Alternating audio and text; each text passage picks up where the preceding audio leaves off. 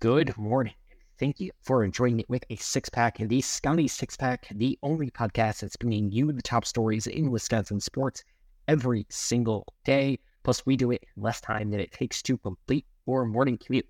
I am your host, Kedrick Stumbris, and you can follow me on Twitter or X or Threads, anywhere you hang out on the internet, at Kedrick Stumbris, and follow the podcast at Scotty Six-Pack to get the latest updates in Wisconsin sports. If you're watching here on YouTube, or if you want to catch the podcast on YouTube, you can find us there by looking up Scotty Six-Pack, smash the like button, smash the subscribe button. It helps us grow the show and continue the conversation with the other Wisconsin sports fans.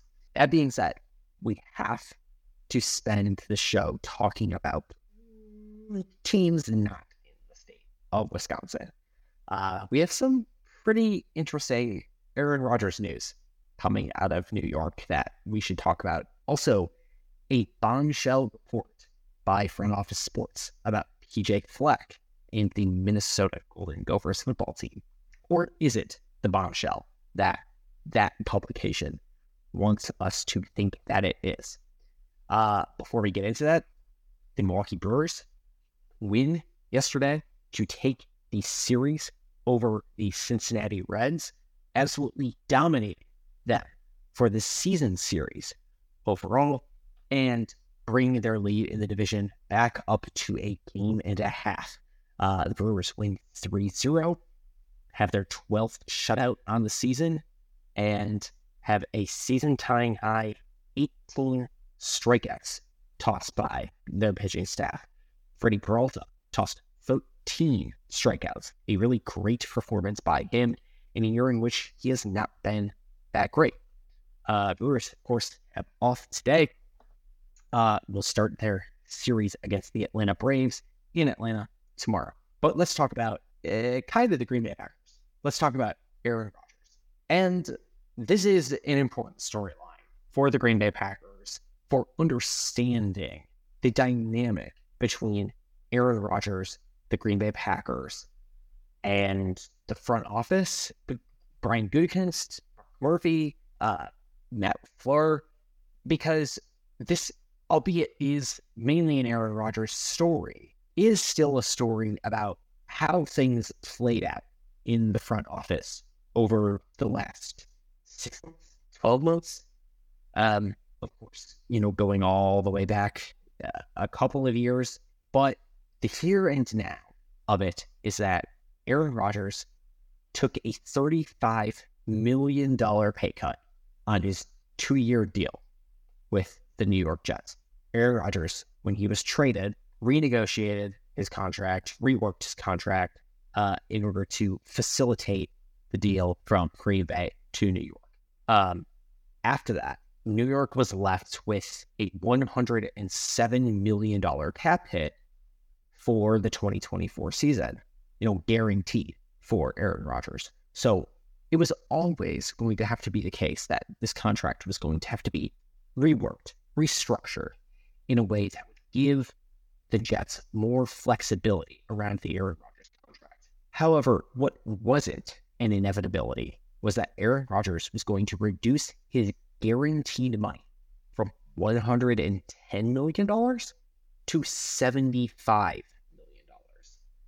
A huge pay cut that Aaron Rodgers in the past has said on the record that is not one that he feels he needs to take, that would be unfair to other quarterbacks in the league for him to reset the market that way.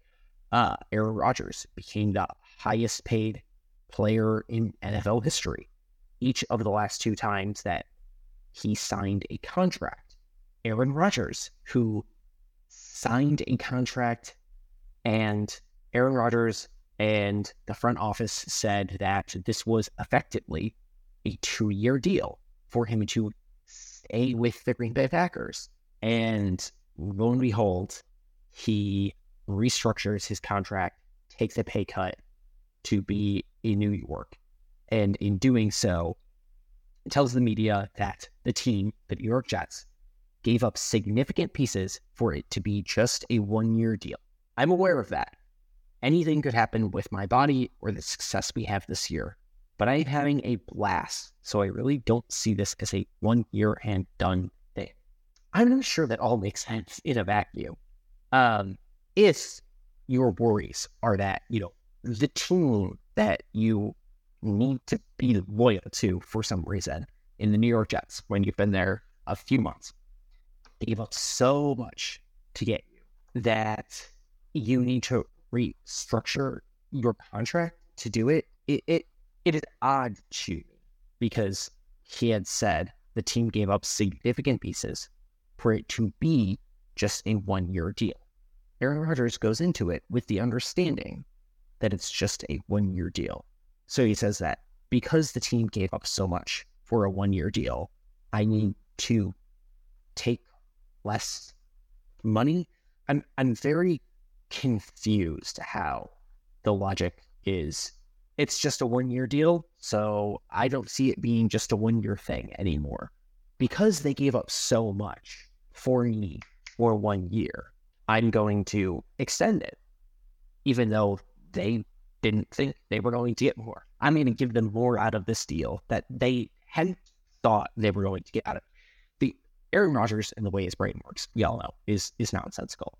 But I think the one thing that makes sense above all else is that Aaron Rodgers viewed his contract with the Green Bay Packers and the prohibitive costs of him retiring and the dead cap hit that would have produced for the Green Bay Packers as his no-trade clause with another name. Of note, Aaron Rodgers did negotiate a no franchise tag and no trade clause into this contract with the New York Jets. And that was how Aaron Rodgers used his guarantees, was for that no trade clause while he was in Green Bay. And even though Green Bay could have traded it to any team, Aaron Rodgers could have said, well, I'm not going to go there. I'm just going to retire and leave the Packers with a ginormous dead cap hit instead. Obviously, didn't happen that way. He goes to the New York Jets, signs a reworked contract to facilitate that deal, and then signs a reworked contract again. It is, I think, frustrating as Packers fans to see this happen. But ultimately, I think what it says more than anything is just that the relationship between Aaron Rodgers and the front office in Green Bay was so severely damaged, regardless of who you think damaged the relationship. It was so severely damaged that it is true that this relationship could not continue. Aaron Rodgers tried to use leverage as the franchise player to fire the general manager. Obviously, that failed. And instead, he signed a contract. And I think the interesting question now is whether that contract that Aaron Rodgers signed, which was told to the public, told to the media, told to fans, was effectively a 2-year deal because of the balloon in guarantees that the contract had. Was that negotiated in good faith? I think the question is up in the air, because if the money was really not the issue, if Aaron Rodgers did not need to insist on being paid as a player who now is just a season or two removed from back-to-back MVP awards. If he didn't need to be paid that way, and Aaron Rodgers has shown us now that he does not need to be paid that way, he has chosen to forego that kind of money. If he didn't need to be paid that way, why would he get paid that way for any other reason than facilitating his exit from Green Bay?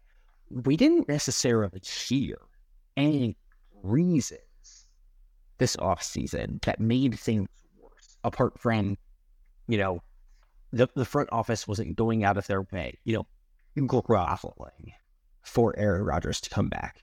More so just saying, hey, let us know. And instead, he said, I would like to be traded. I think that's one reason. This could be the case that, this deal was negotiated in good faith, and ultimately he kind of wanted to come back, maybe didn't want to come back, but felt slighted that the Packers didn't want him to come back and wanted to go somewhere else and prove them wrong.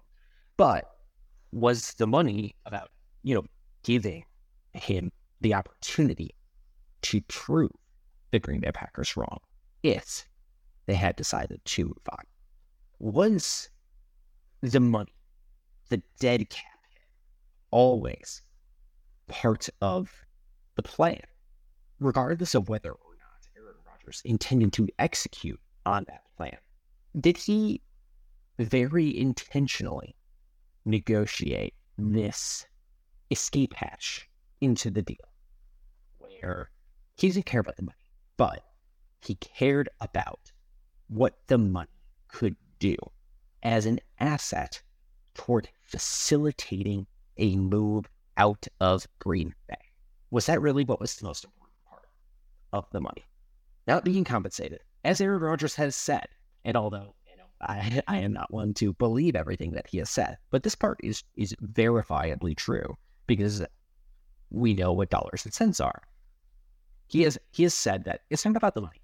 He has already amassed generational wealth. And as everyone says, in their day to day, right, in their jobs, it's not always about the money itself. It's about what the money says. It's about being paid the highest paid quarterback in the NFL, the highest paid player in the NFL, the highest paid player in the NBA, and what that says. You being the elite of the elite. Is that really what was even important to him?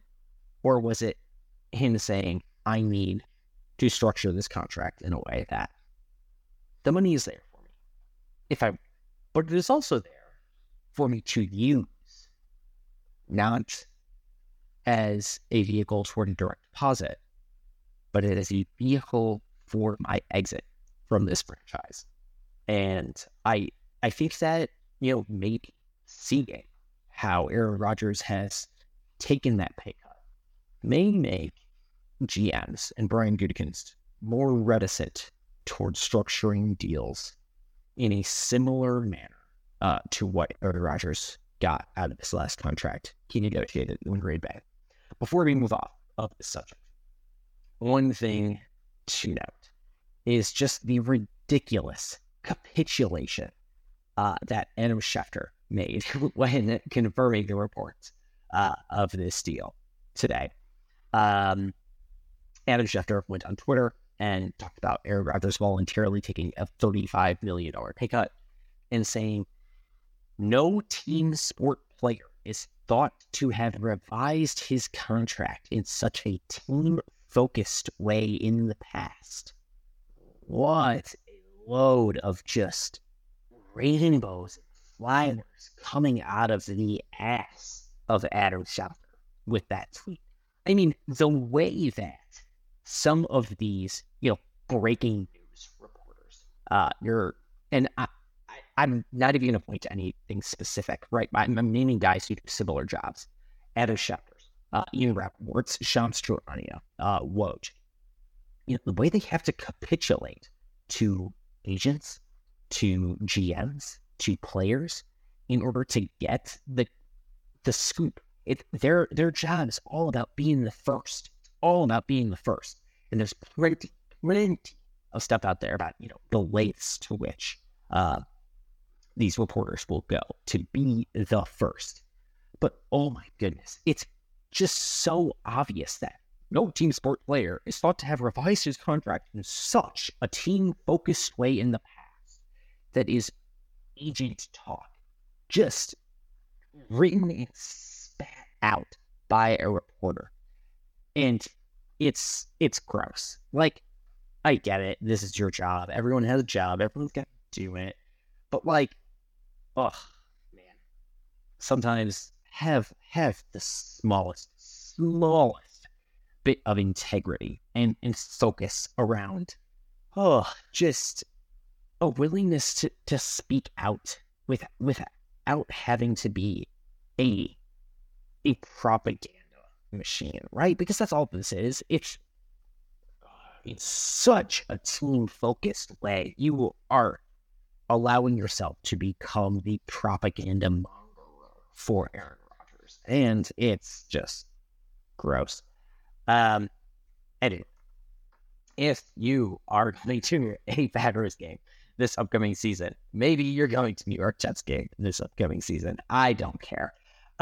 You should buy tickets for that game on TickPick, because TickPick is the number one service that I use for all games that I want to attend. When you buy your tickets on TickPick, you will never pay service fees or delivery fees for tickets, and it comes with TickPick's best price guarantee. If you find a better price somewhere else for the same ticket, TickPick will refund you twice the difference in credit toward your next purchase. Plus, if you use my link in the podcast description, you will save $10 on your first order. So go to the Google Play Store, go to the Apple App Store, just go to your browser, type in TickPick, download the TickPick app, use my code in the show notes, click my link in the show notes, and never pay service or delivery fees for tickets ever again. Let's talk about Wisconsin football, kind of. Let's talk about PJ Fleck, someone who is not my favorite person to talk about, but someone we should talk about, because Front Office Sports released a report that details a number of allegations against the head coach of the Minnesota Golden Gophers football team. And the report consists of 6 players who are quoted anonymously, as well as a former member of the University Board of Regents. And that former member of the Board of Regents has had some significant qualms, reservations about how the University of Minnesota athletics department has operated in recent years. And those 6 anonymous players have come, with quotes, with concerns. And Front Office Sports makes it clear that, several of those players, unprompted, used the word cult when talking about PJ Fleck and the team he runs at the University of Minnesota after taking the job in January of 2017. There was a lot of Wisconsin Badgers fans, Wisconsin Badgers reporters, creators, influencer types, retweeting or discussing this report and being like, oh, I can't imagine that PJ Fleck, runs a toxic cult program, blah, blah, blah. Frankly, this report feels like nothing to me. And I don't like PJ Fleck. I think he's a dope. I am not the kind of guy who hears row the boat and wants to run through a brick wall for the guy. I wouldn't run on bubble wrap for him. It's not my type. I don't get it. Apparently some people do. It's fine. But there's a lot of weird accusations in this report. Ultimately, the term cult being used by multiple former players and former staff members to describe the row the boat culture. Sure, I get it. It is what the University of Minnesota has decided to drape themselves in when they hired PJ Fleck. But it is also just, that's fine. It's weird. He's a weirdo. The report talks about players being forced to practice giving PJ Fleck ovations, standing ovations, extended applause whenever he enters the room. Also says that, players came to expect there was only one acceptable answer to when they were asked how they are doing, and that is, I'm elite, not doing well. I'm good. I'm fine. The response is, oh, you're not elite? That's weird. PJ Fleck also apparently, and there was, Front Office Sports actually was able to obtain a copy of, I think, at least sections of this binder. Yes, several pages of this binder. A 3-ring binder players were required to memorize, and in which they were tested, where there were several acronyms and terms and mantras that players needed to remember, be able to recite on command. Things like hyper, spelled HYPRR, which stands for how, yours, process, result, response, or fist, family invested, same time, keep it tight. I don't know where keep it tight comes from. But it's weird. It's a weird, mantras, PJ Fleck dogmas that I don't think anybody who sees PJ Fleck and how he acts in public, in front of the cameras, is anywhere near surprised at this type of behavior. And it's not that these behaviors are criminal, are, below the fold. There's only 2 things really in this report that are somewhat concerning. And one is that multiple players say that the team had what they called a Fleck bank, in which in which players accrue coins for their Fleck bank by participating in volunteer activities or praying with PJ Fleck, among other things. And, if they had enough cash in their Fleck bank, they were able to get away with positive drug tests. And this wasn't like performance-enhancing drugs. It was, I think, what the front office sports article describes as street drugs. Get away with them, not have to go towards university review, which would typically be the athletic department policy. And although, this does not seem like an equitable use of the university's drug policy, it's not necessarily a huge issue. Like, drugs are dangerous, don't do drugs. But also at a certain point, these are adults assuming a certain level of risk. And if PJ Fleck wants to reward them for doing volunteer activities by letting them get away with positive drug test results, I don't think that's destroying the sanctity of competition in college football or really harming or doing damage to the well-being of student athletes. It's just weird and probably not the right thing to do, but not something that I think anybody would expect a head coach in 2023 to be fired over. The other more concerning part to me is that there were some allegations that players felt rushed to return from injury or didn't have injuries treated appropriately. However, a lot of this part of the report gets tied up into a larger review of the athletic department and how incidents in the athletic department were handled, with players being rushed back from injury. And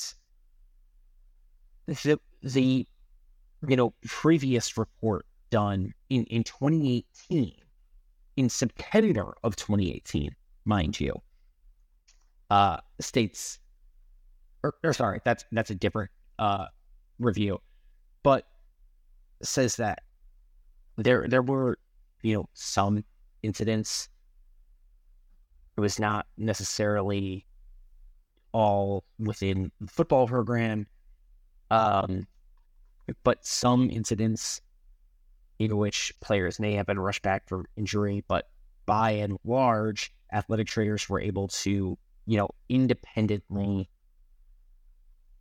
do their recovery treatments for players. And this being lumped into the athletics department altogether, there was actually a review made.